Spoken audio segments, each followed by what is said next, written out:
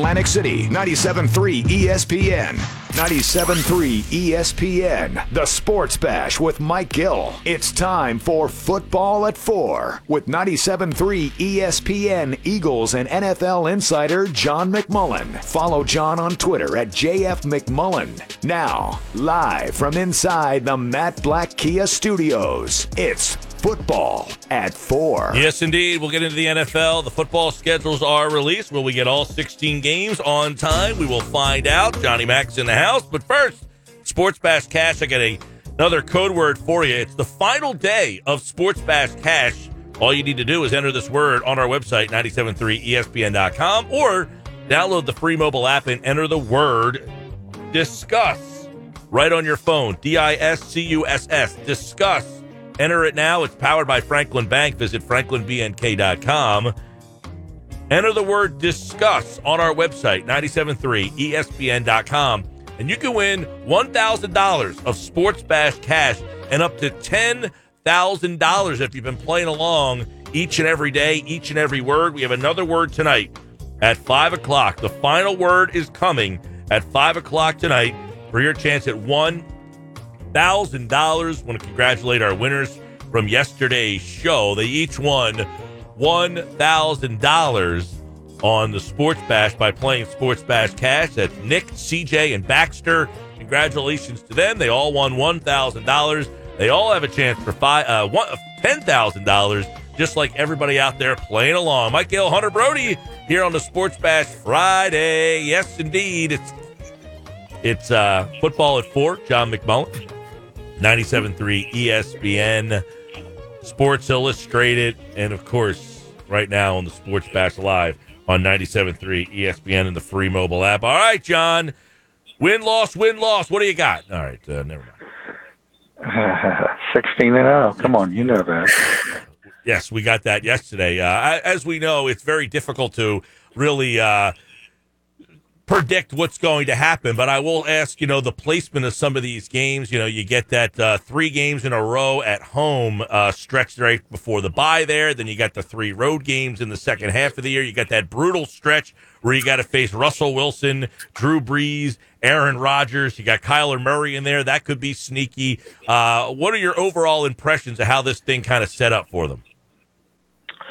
There's some good and bad. It's like a typical schedule. They're all basically the same, but I think you kind of look at where teams are in their particular situations. I think it's good to start against Washington on the road. That's a team that, in theory, could be improving. They got a better head coach. They got now a quarterback that's going to be in the second year. You had Chase Young to a group on that defensive line. I mean, it's just first-round pick, and, oh, by the way, another first-round pick all across that front. And at some point you say to yourself, if you're bad enough, and this kind of is also in the same equation with the New York Giants, if you're bad enough for a long time and you keep picking in the top 10, hey, you know what? Some of those players are going to be really good. And at some point, teams like that are going to turn the corner. So I think it's good that you get Washington early where they're probably still feeling their way with a new coach in a limited off season. Similar to Cincinnati, very early in the season. Joe Burrow might be a star in this league, but, hey, get him early. He's not going to know what's going on.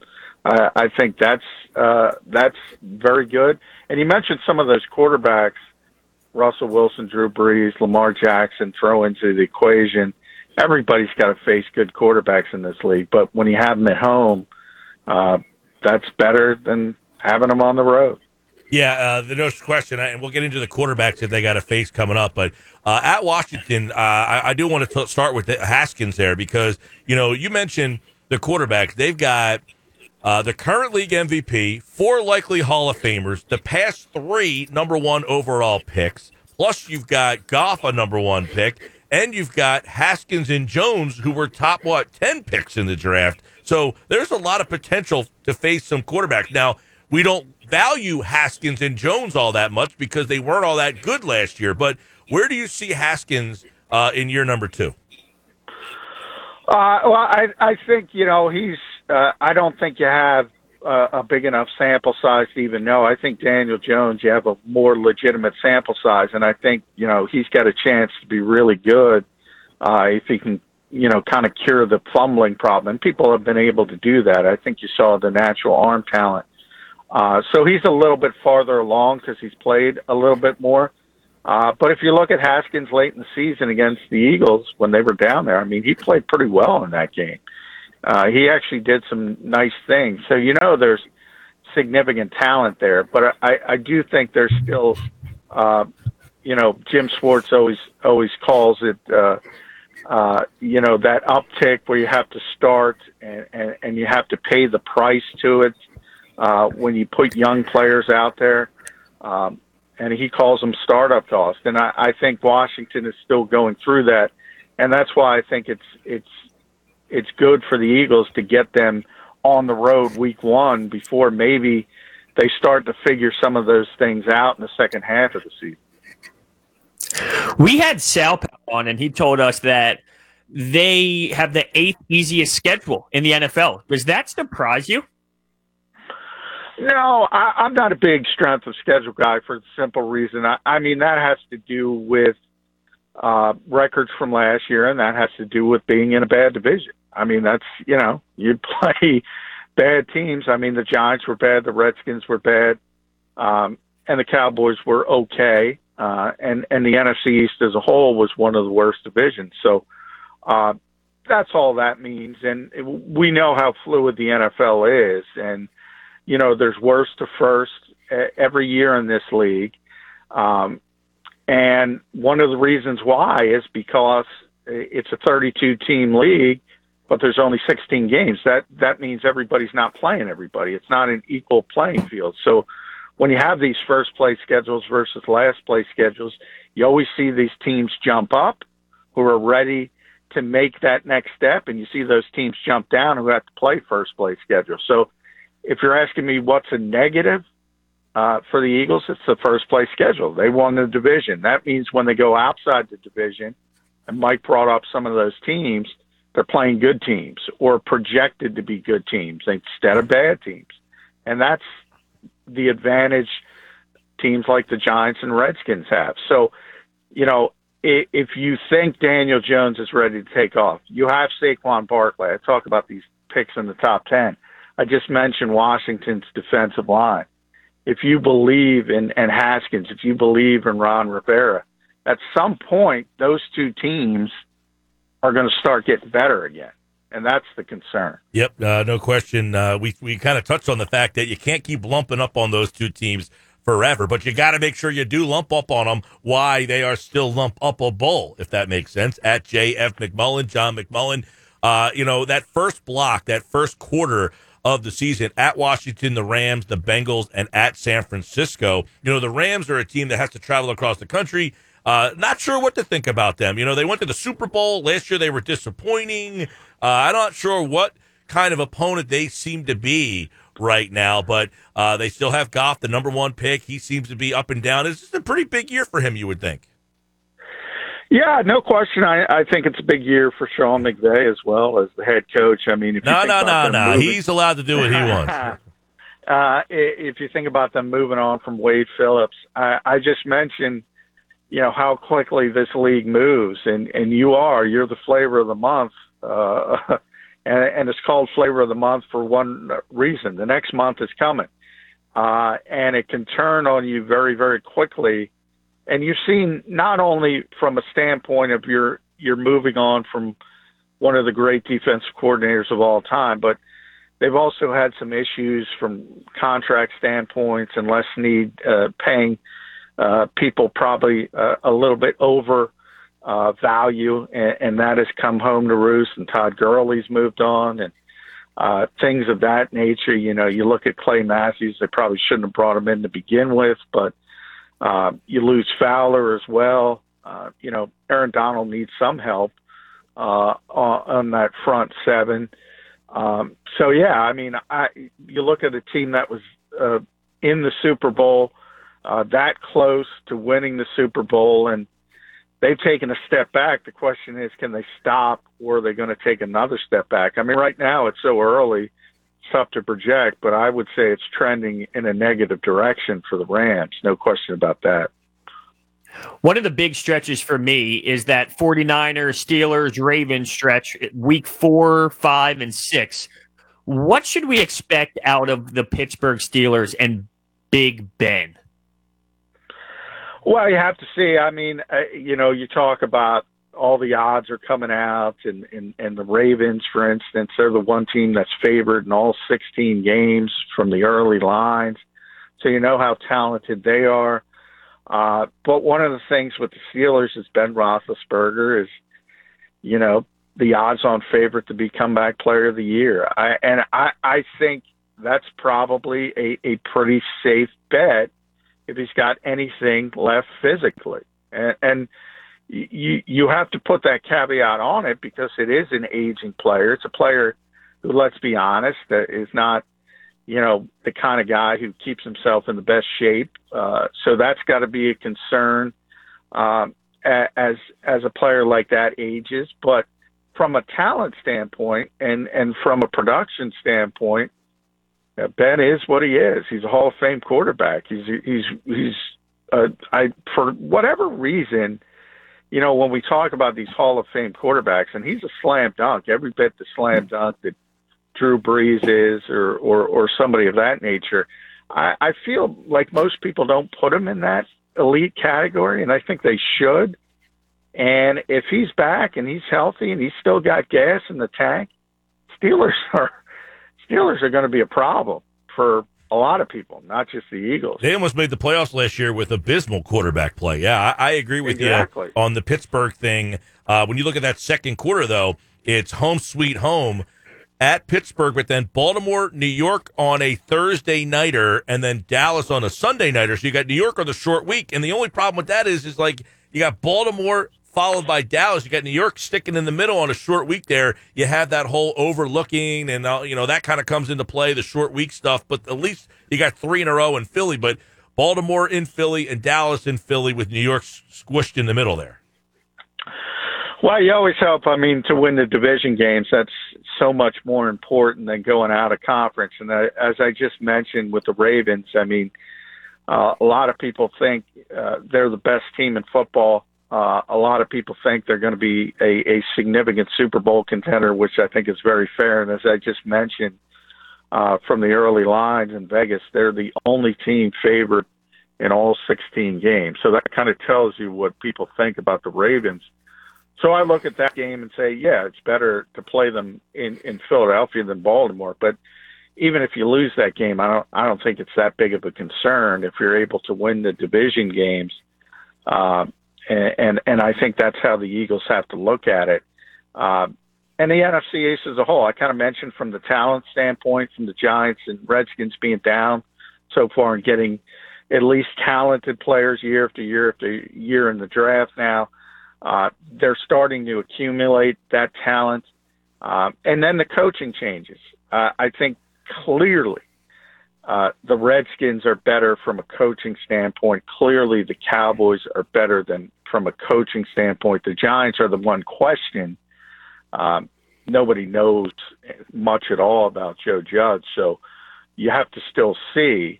But it's pretty good chances they're going to be better than they were. At least. So these are things that are kind of concerning in the fact that, the Eagles have had a significant coaching advantage in the division for a while now. That might be slipping at least a little bit and from a talent standpoint as well.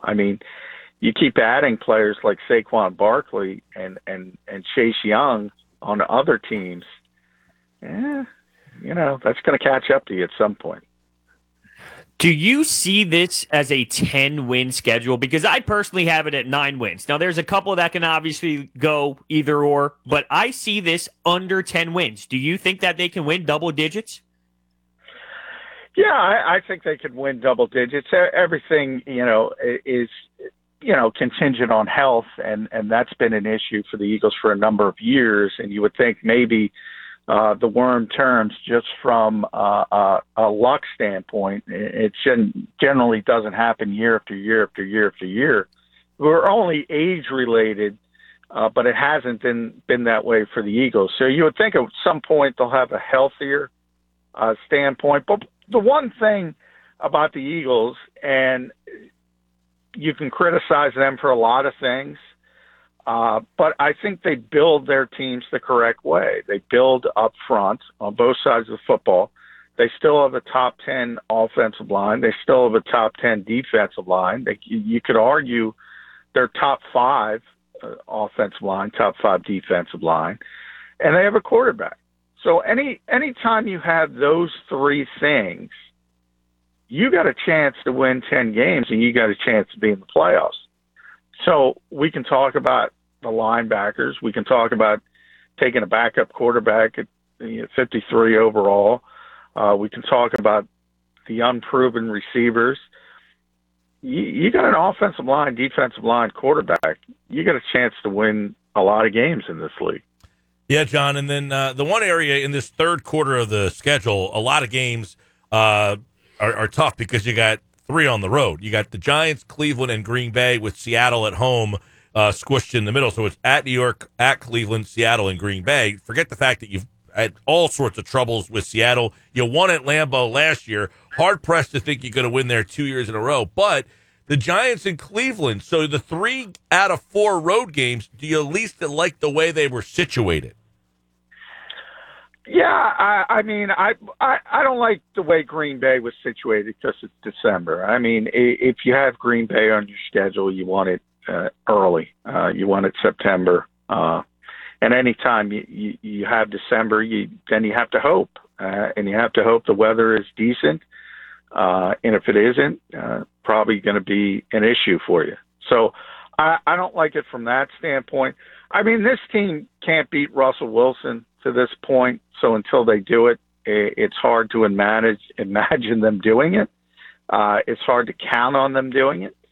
So I think that's a mental hurdle they have to overcome. So it's not who you play, it's when you play them. So I put that on everything in every NFL game, because something that looks daunting, and we mentioned Baltimore and them favored in every game, and that looks pretty daunting even at home. But guess what? Lamar Jackson sprains his ankle the week before. Right. Not too daunting anymore. Right. All this conversation is contingent on people being healthy at the time of the game. Yeah, exactly. And that's why I said, you talk about the Packers and the history in Lambeau Field, December. All that doesn't look good. You mentioned they won last year. They're probably not going to do it again. All that doesn't look good. You know what? But from Green Bay's standpoint, they got a young head coach and a young general manager who seem to think scheme is more important than one of the greatest quarterbacks of all time. So, things could go off the rails really, really quickly for that team. And that's why we talk about it. I mean, you have to talk about it when the schedule comes out. It's all fun. It's all great. But, just because Green Bay was great for 25 years doesn't mean they're going to be great on December 6th this year. John McMullen, Football at 4. The last quarter of this season here, the way you break it down, finished strong. You got the Saints at the Cardinals. I think that Cardinals game could be tricky. You got Murray in his second year. You got him Hopkins now. It's on the road at Dallas and Washington. So 2 straight on the road before you open the season with Washington and then close the season with Washington. But having the Saints and then travel on the road for 2 straight could be an interesting December. Yeah, it certainly could. And we mentioned having the quarterbacks in Lincoln Financial Field. That will help. And certainly late, a dome team, there you want the weather to be bad in Philadelphia for them. And that could help you in that kind of scenario. If you look at last year, you don't have to go back very far. I mean, there were 2 things that decided the NFC East. The health of Dak Prescott and the fact that game number 2 was here late in the season. Well, game number 2 is going to be there late in the season. So if it does come down to Eagles-Cowboys again, de facto NFC East title game, probably don't like having the Cowboys here early and having to go down there late. Gil and I were talking about that surprise team where heading into the season, you don't really expect them to be that great. And then you find out halfway through the season, whoa, they are a pretty damn good football team. Who do you think that can be on this schedule? Yeah, we likened it to Buffalo last year, that when you saw Buffalo originally, you're like, Buffalo, but they turned out to be a playoff team. Yeah, I would go. I think there's two chances. One is Washington, and one is Arizona. Arizona because of the offense and Kyler Murray, if he takes that. And a lot depends on Dwayne Haskins. But I got to tell you, if you look at last year, you bring up Buffalo, I'd argue San Francisco. And San Francisco wasn't about Kyle Shanahan. It wasn't about Jimmy Garoppolo. Kyle's a really good coach, not trying to downplay him. But, man, it was Nick Bosa, and it was that defensive line. And he was the final piece of an ultra-talented puzzle. And I just look at Washington, and I look at Jonathan Allen, and I look at Deron Payne, and I look at Montez Sweat, and I look at Ryan Kerrigan, who's still there and people forget about. And then you add Chase Young to that mix, who's supposed to be farther along, if anything, than Nick Bosa was. That is going to be a tough group to block. And the Eagles have had their issues with Washington, even in the down periods here. Yeah, with that front, and that front is so talented, and that's the reason why. I mean, if the quarterback can't play, it's still going to be really difficult for him. So if the quarterback is just terrible, and you can't win 14-10 games, it's not going to matter. So Haskins is a big part of it as well. But, boy, I look at that defensive line, and I say, how do you block them? And it's not just the Eagles. It's going to be the entire NFL. And I think it's going to be a potential San Francisco situation where people wake up and go, my God, look at that front. I think there's a chance for that, and especially think Ron Rivera and his history and his defense and his understanding of how to utilize talent like that. I think Washington is on the precipice of turning this thing around. Jack Del Rio, too, the coordinator down there, he's had some good success turning defenses around as well. So, yeah, that's another tricky team to kind of go on. Real quick, before we roll out here, Jason Peters has talked to the Eagles. We talked about that last week. He put this video out where obviously he's trying to let teams see that he's working out, but he says he's keeping his options open. Do we have any new info on Peters? Is this just basically, it's going to happen, it's just not yet? Trying to drum up interest, much like Jadeveon Clowney, same type of thing when that report came out. A little bit similar situation in the fact that Clowney admitted one of the issues was the pandemic and teams not being able to take a look at him. Jason, same way, but he's older on top of the health problems. So I think that's part of it. But also, Jason's looking for $10 million a year. I mean, that's the word around the NFL. So 38-year-old left tackles. From his standpoint, I get it because he's saying he's a top 10 left tackle still, and he was last year, and that's a premium position, and it is. But that age comes into it, and I don't know if there's anybody going to be willing to pay him $10 million a year. So I think those are the two issues with Jason Peters right now. Yeah, injuries have been an issue. He has started at least 13 games in all but 3 seasons, but the problem is those 3 seasons have been the last 3 seasons, including the Super Bowl where he missed the big game. But we'll see if Peters is back with the Eagles. That's probably one thing to really keep an eye on over these next couple of weeks. That and then that third wave of free agency, which we will keep an eye on as well. It's an interesting schedule for the Eagles. You can read more about it at 973ESPN.com. Follow John at JF McMullen. Check him out at Sports Illustrated and every day right here during Football at 4 on the Sports Bash. All right, John, enjoy the quarantine.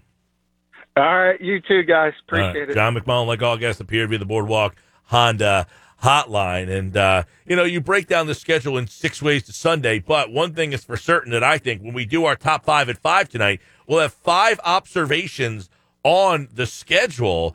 There's a couple of things that we haven't touched on yet that I'm going to bring out during the top 5 tonight that I think we will be opening our eyes to a little bit more. But the one thing is he mentioned Washington as possibly that surprise team similar to what the 49ers were a couple of years ago. Yeah, I don't know if I can go that way. I don't know if they're ready yet. I'm not saying I like his points, actually. I do like the growth, and you look at these players, and they're young players, and they're exciting, and they're going to be talented. I just don't know if they are ready at this moment to take that next step. Well, and yes, a lot I'm of that's factoring in coronavirus. A lot of that, though, is the quarterback.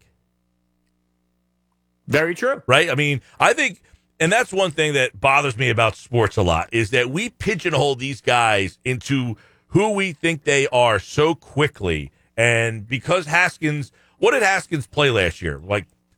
As John mentioned, he had that game against the Eagles where he was pretty good. There's a reason why he was the 15th pick in the draft. I mean, he just didn't have a lot of experience even coming into the league. So, look, I'm not saying he's going to be the next MVP of the league, but I'm not writing him off. I don't write off a guy who's a first-round pick and he showed some flashes. He certainly showed some flashes, more poor play than good play, but he wasn't he wasn't Jamarcus Russell. I can agree with that. And to be fair, I actually liked him coming out of college. I thought he had a good arm. He could utilize that arm. The biggest problem for me with him coming out of college was he just didn't have a lot of experience coming out of college. He just hadn't played all that much at Ohio State, Yeah, no, and think about it. He's going in an organization that's somewhat of a dumpster fire. It's very hard to succeed Not as a anymore, rookie though. quarterback. I think exactly. that's the difference. I don't think they are that same dumpster. Not that Gruden was a dumpster fire coach. I just don't think he had the ability to stand up to. And they got the GM out of there, too. That GM had been horrible. Bruce Allen was just ruining that place. They got him out of there, and I think that might be a big change. Football at 4 presented by Rocket Mortgage by Quicken Loans. These are challenging times, and Rocket Mortgage is prepared to help. If you need mortgage assistance, contact them and their team 24/7 online at rocketmortgage.com. From their home to yours, the team at Rocket Mortgage is with you every step of the way. Mike and Hunter till 6 coming up. The MGPT Top 5 at 5. 5 observations on the NFL Eagles schedule. That's at 5. So we've been talking football a lot today. We did the football at 4. We're going to do the 5 observations on the schedule at 5 o'clock. So I wanted to get into a topic that we've been touching on with some guests this week. And it has to do with The Last Dance and the Michael Jordan stuff as episodes, 6 and 1, 2, 3, 4. So 5 and 6 will be this weekend. And I guess this will be him playing baseball, I would imagine. This weekend, 7 and 8, I believe. 7 and 8, and then 8 and 9 will be, there's 2 more weeks left. So it's 7 and 8 this weekend. I would imagine this is going to be Jordan and his foray into playing baseball, right? I think that's what we're going to see. I think this is going to be, of all of it, the most interesting thing of it all. Why did he choose to play baseball? Did he think he was going to make the majors? Did he just do it because he just wanted to get away from basketball? Did he legitimately think he was good enough to be a Major League Baseball player? I think this story is going to be really, really interesting. I remember, this was all happening, and you're like, dude, he's playing baseball. And you talked about earlier, you don't watch Double-A guys. No, they're not on TV. But, if Michael Jordan was playing baseball, he was the greatest basketball player in the world in his prime, and he just went and played baseball. Crazy. Well, that's why I don't know if we're going to get the real answer. But just think about this, Broads. You got guys all over sports. Russell Wilson, Kyler Murray. These are guys that were drafted or thought to be Kyler Murray was a first-round baseball pick. Yeah, the A's picked This him. would be not even – just think if Kyler Murray decided, I'm going to go play baseball and just left the NFL. And we'd be shocked right now if that happened. We're talking about Michael Jordan. Murray would be a major league player potentially. Jordan hadn't played baseball since high school. And that's why I don't know if we're going to get the real answer. And I say that because there was a lot of speculation, and he hit on the gambling stuff, but did he dive into the gambling stuff to the degree that it was? He said himself, I don't have a gambling problem. I have a competitive problem. No, you have a gambling problem. That's what you're saying. You're just trying to spin it to make it seem like you don't. So I don't know if we're going to get the true reason on what actually went down, because we know that there's so much speculation going on and there's a lot of outside noise on what the reason really was. I don't think we're going to get the real reason. We're going to get something that makes him feel comfortable, and he'll give us an answer that you might not know exactly, and he'll lean towards something, but it won't be the 100% official reason. All right, so we talked a lot this week about whose legacy was affected the most by Jordan and the Bulls. And we've been hearing a lot of different answers this week. And a lot of people, we kind of started off with Barkley because Barkley was in the episode. Now, I don't think it was Barkley because they only faced the Bulls in the finals the one time. Now, you could say why he was with the Sixers that they kept, I think the Sixers got eliminated by the Bulls maybe 3 times in the Barkley era. So you could say that, yeah, but I don't know that the Sixers were going to get by the Bulls and then win the next round. And I just don't think those Sixers teams were championship teams. So I don't really think Barkley is the right answer, unless you say that one time that he got a chance to go to the finals and lost, that ruined his legacy. What about Clyde Drexler, who got beat by him multiple times? What about the Utah Jazz with Stockton and Malone that lost to them a couple of times?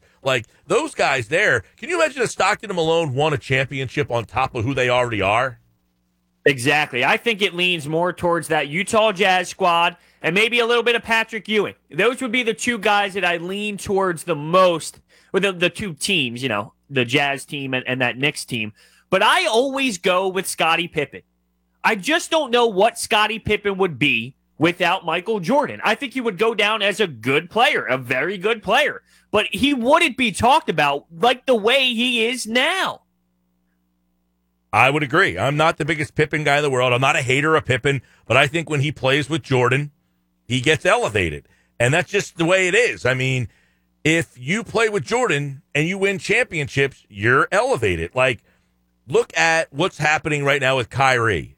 Great player. Won a championship. He had LeBron James.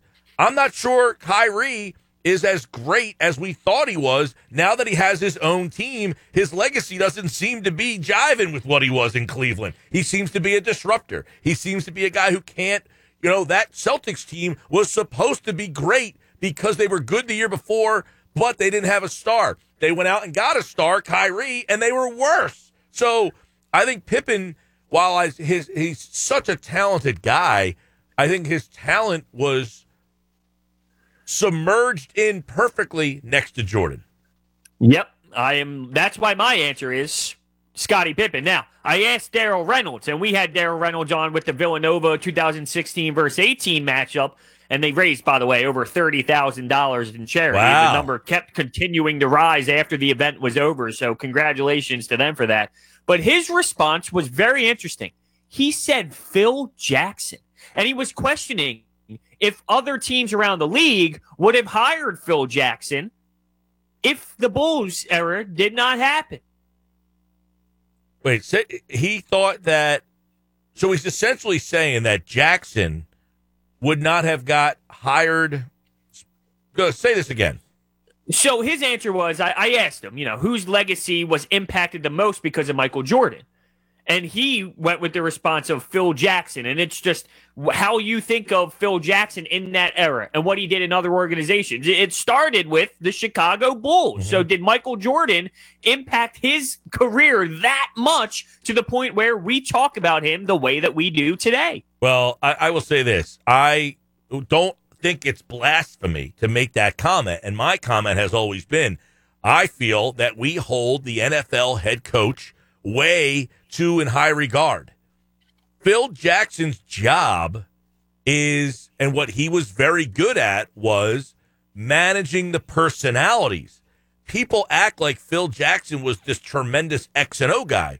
He really wasn't the X and O guy. That was Tex Winters who came up with the triangle, as you've seen in these Last Dance episodes. Phil Jackson wasn't some tremendous Zen master coach. What he was a Zen master of the personalities. He knew how to keep Dennis Rodman happy. He knew how to keep the guys on the bench happy. And he knew how to keep Michael Jordan happy. That's the role of the NBA coach. These idiots out there who think this NBA coach is some magic wand waver that comes up with all of these plays. They just don't understand the game at the professional level because, well, I played in high school. Yeah, the high school coach has a lot to do with the game because they over-coached the game.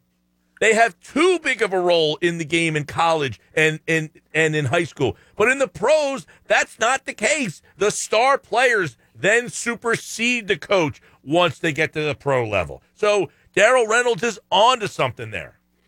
I was going to say, it seems like you're kind of agreeing with him. Now, I love that you brought up the head coach of high school basketball and AAU basketball, because when that Ben Simmons report just came out by Jackie McMullen on ESPN, one of the things was his old coach, his old high school coach came out and said, I would sit him until he shoots. That's great. You can do that in high school basketball. We're talking about the professional level, and people do not understand that the professional level, it's on these athletes more so than anybody else. Anybody else, it's these athletes. So I think Darrell is onto something as well where, we talk about Phil Jackson during that kind of fell apart later on when he came to the NBA with the Knicks.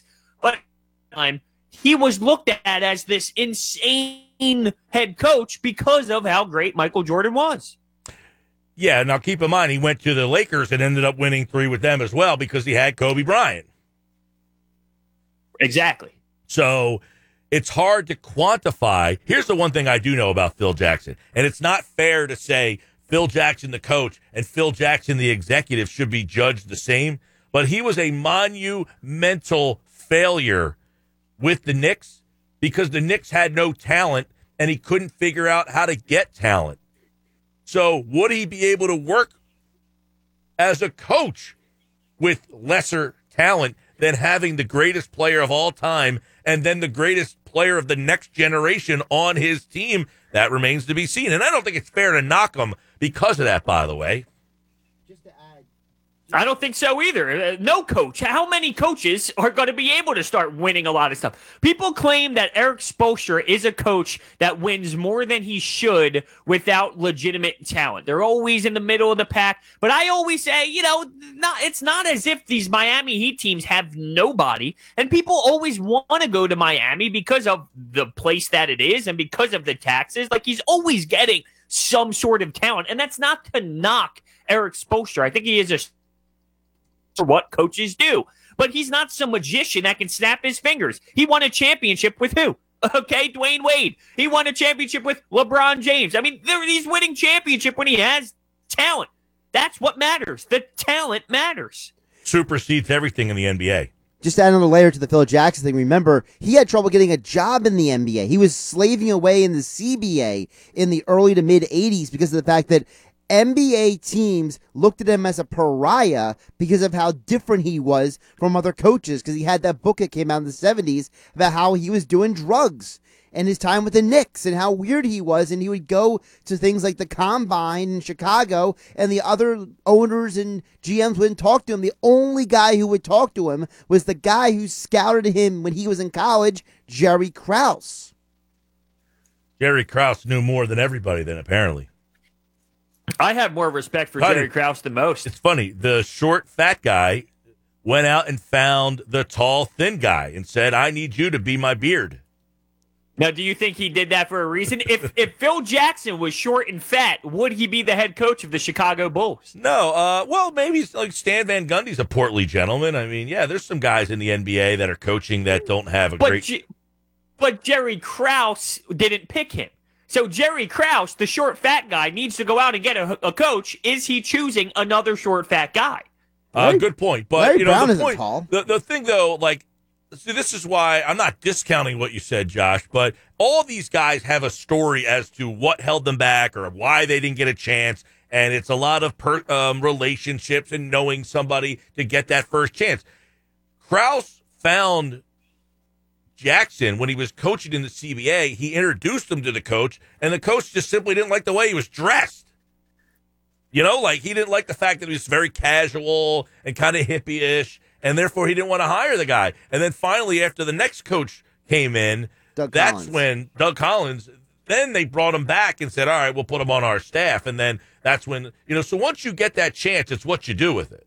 And now, did you like that Doug Collins part? Did that hit different for you now that, he spent some time with the Sixers? How was the Doug Collins era for you? Sixers-wise. The Sixers? I hated it. And I hated it because all these moronic people out there got excited because they brought Doug Collins back, a former Sixer who was the first overall pick, and he was a broadcaster. These guys who are broadcasters and then get jobs, people get so excited about them because they like them as a broadcaster.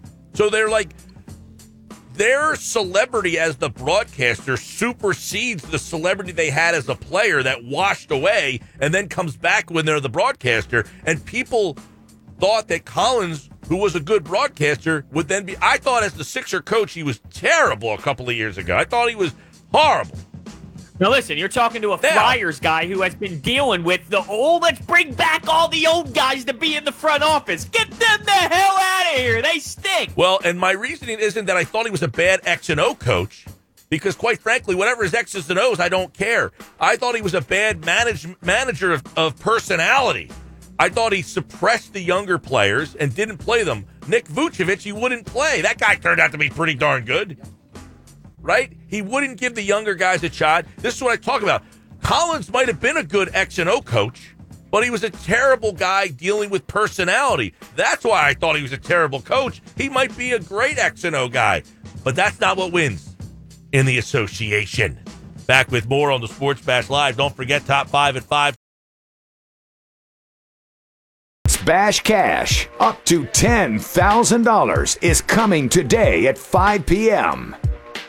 Mike and Broads, Sports Bash Live, at Mike Gill Show on Twitter, at Broads81. Text board is open, 609-403-0973, 609-403-0973 on the text board. A couple texts came in, which I don't really agree with, by the way.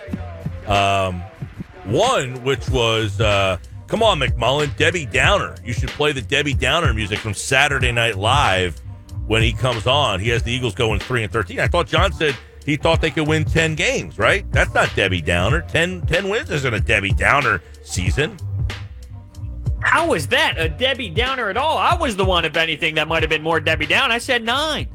Right, you went 9 as the kind of the height. Not the height, but like what your expectations were. John was around 10, and South Powell had 11. I'm kind of in the 9-10 area. I'm going back and forth, 9-10, 9-10. But 9 and 10, though, could be a significant difference on where they land.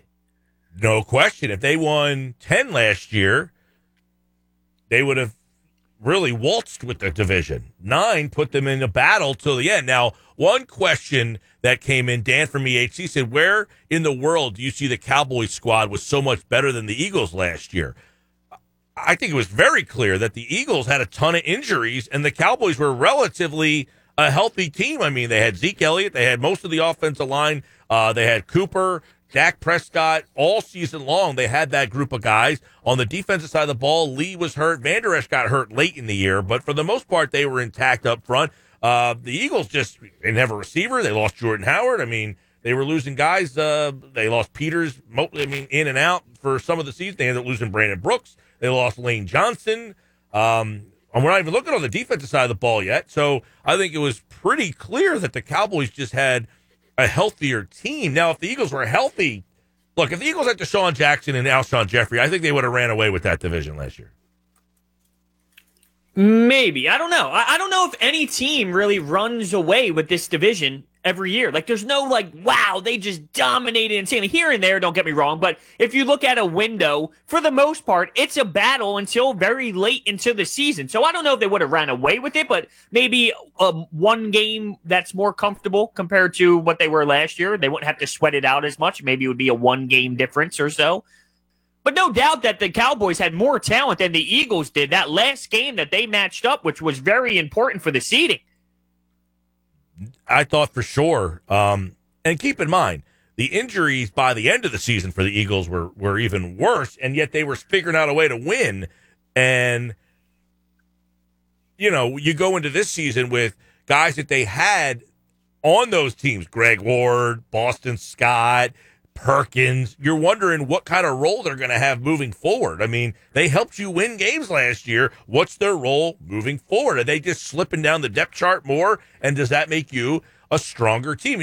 I talked about yesterday the tweet from Louis Riddick that he tweeted out that the Eagles offense is going to be a problem. And we talk about a lot.